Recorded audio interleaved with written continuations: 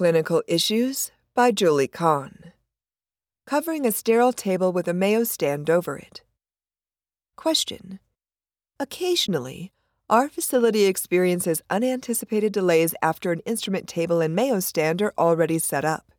Can we position a sterile Mayo stand over a sterile instrument table before covering them both?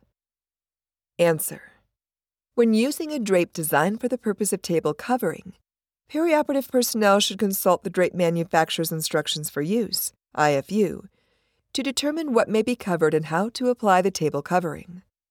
Perioperative personnel using the two-cupped drape method to cover entire sterile fields may cover the sterile instrument table and the Mayo stand separately.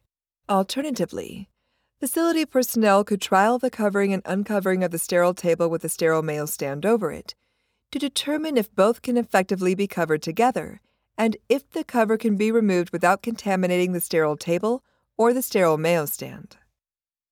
If personnel can demonstrate competency in covering and uncovering a sterile table with a sterile Mayo stand over it without contamination, then facility leaders may decide to incorporate this change into standard practice after educating current personnel on how to apply the cover safely and effectively.